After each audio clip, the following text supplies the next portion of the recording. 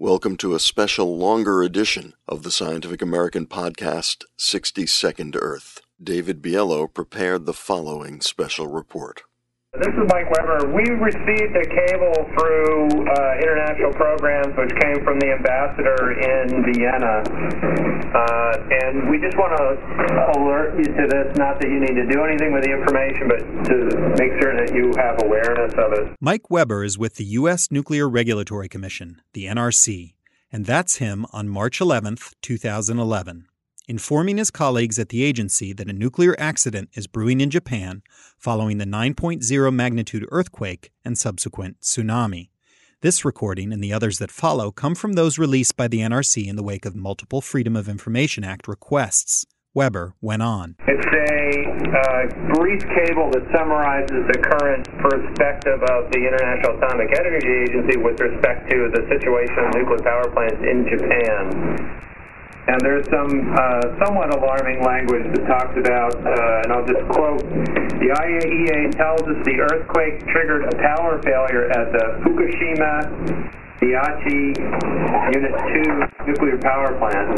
And then when the backup generator also failed, the cooling system was unable to supply water to cool the reactor. Specialists at the IAEA understand the fuel core is still covered by water, but they question if it will remain so. In fact, there would be at least 3 meltdowns at Fukushima Daiichi before it was all over. The crisis ultimately required the potentially permanent evacuation of tens of thousands of people in a 20-kilometer radius around the nuclear complex. NRC Chairman Gregory Jaczko wondered how bad it might get on March 12th.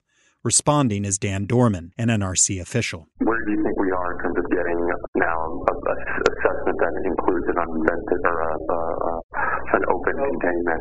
We have an assessment that is 100% core melt in an open containment, and that's as you would imagine, a very bad scenario with reaching the protective action guidelines out to 50 miles downwind. Those guidelines in the United States are to prevent a significant dose of radiation, roughly 10 millisieverts in a short amount of time.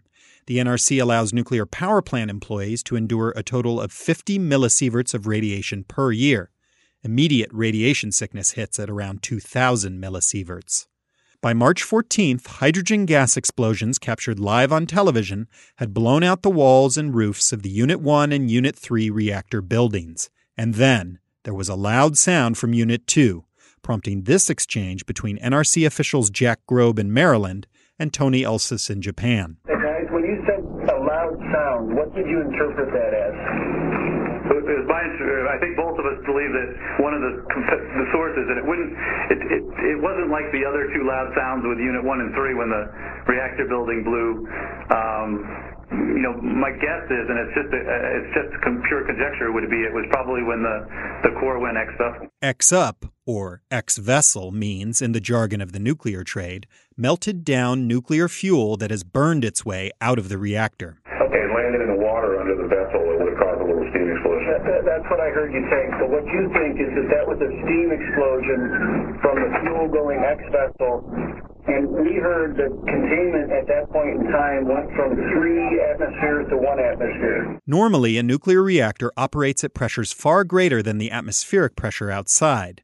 So when the pressure in a nuclear reactor becomes the same as the surrounding environs, it suggests that reactor has a hole in it. At this point, the condition of the melted-down nuclear fuel in Units 1, 2, and 3 remains unclear. Radiation levels remain far too high for a proper assessment. And the crisis would continue to get worse, as Grobe reported on March 14th. Unit 4 previously was reported as stable. That is no longer the case. The Unit 4 reactor is defueled. The spent fuel pool is in the spent fuel is in the spent fuel pool. The spent fuel pool is dry, and there appears to be a zirconium fire in the spent fuel pool of Unit 4. And worse. Unit 2 is not in very good condition at all.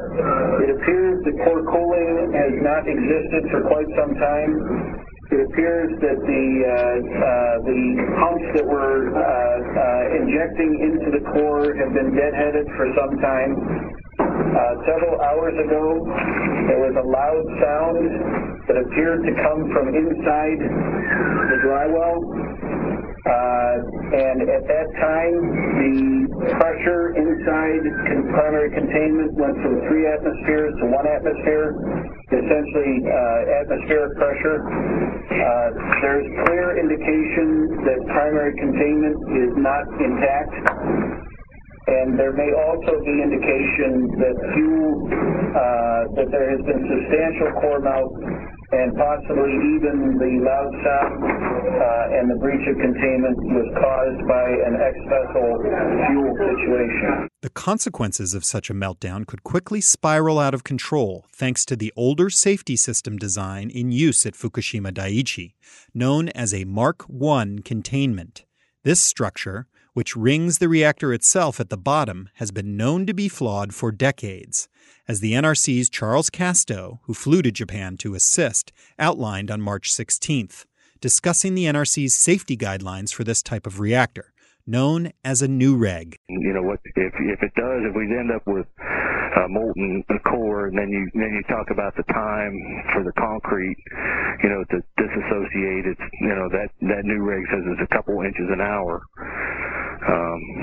You know, and of course that Mark I containment is the worst one of all the containments we have, and it's literally, you know, this new reg tells you that in a station blackout you're going to lose containment. You know, there's no doubt about it. No electricity to run pumps to add cooling water to the melting down reactors. Rubble from the earthquake, tsunami, and multiple explosions. Hazardous radiation levels throughout the facility preventing access to vital areas, such as the control rooms that allow workers to operate the nuclear power plant's systems. NRC official John Moninger. Yeah, I mean, they run in the control rooms back and forth occasionally, but they're not really manning the control rooms. Plus, the Japanese had to resort to pumping seawater into the reactors in a bid to cool them. The boiling hot nuclear fuel evaporated the brine, leaving salt to pile up inside.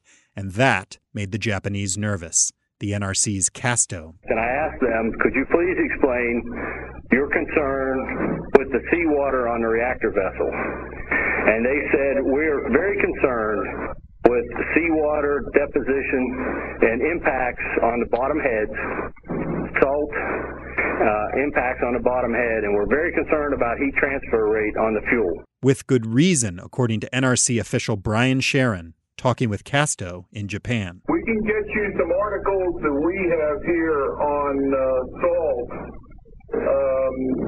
We've got one here from Naval Reactors.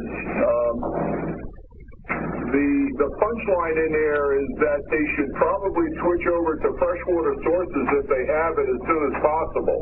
Yeah, when we talked about that, and I said, you know, you need your desalinization plant or reverse osmosis, and the Navy here is telling me, I don't know, you Navy guys can explain more about that stuff than I know about it, but we talked about that, and they're prepared to do that.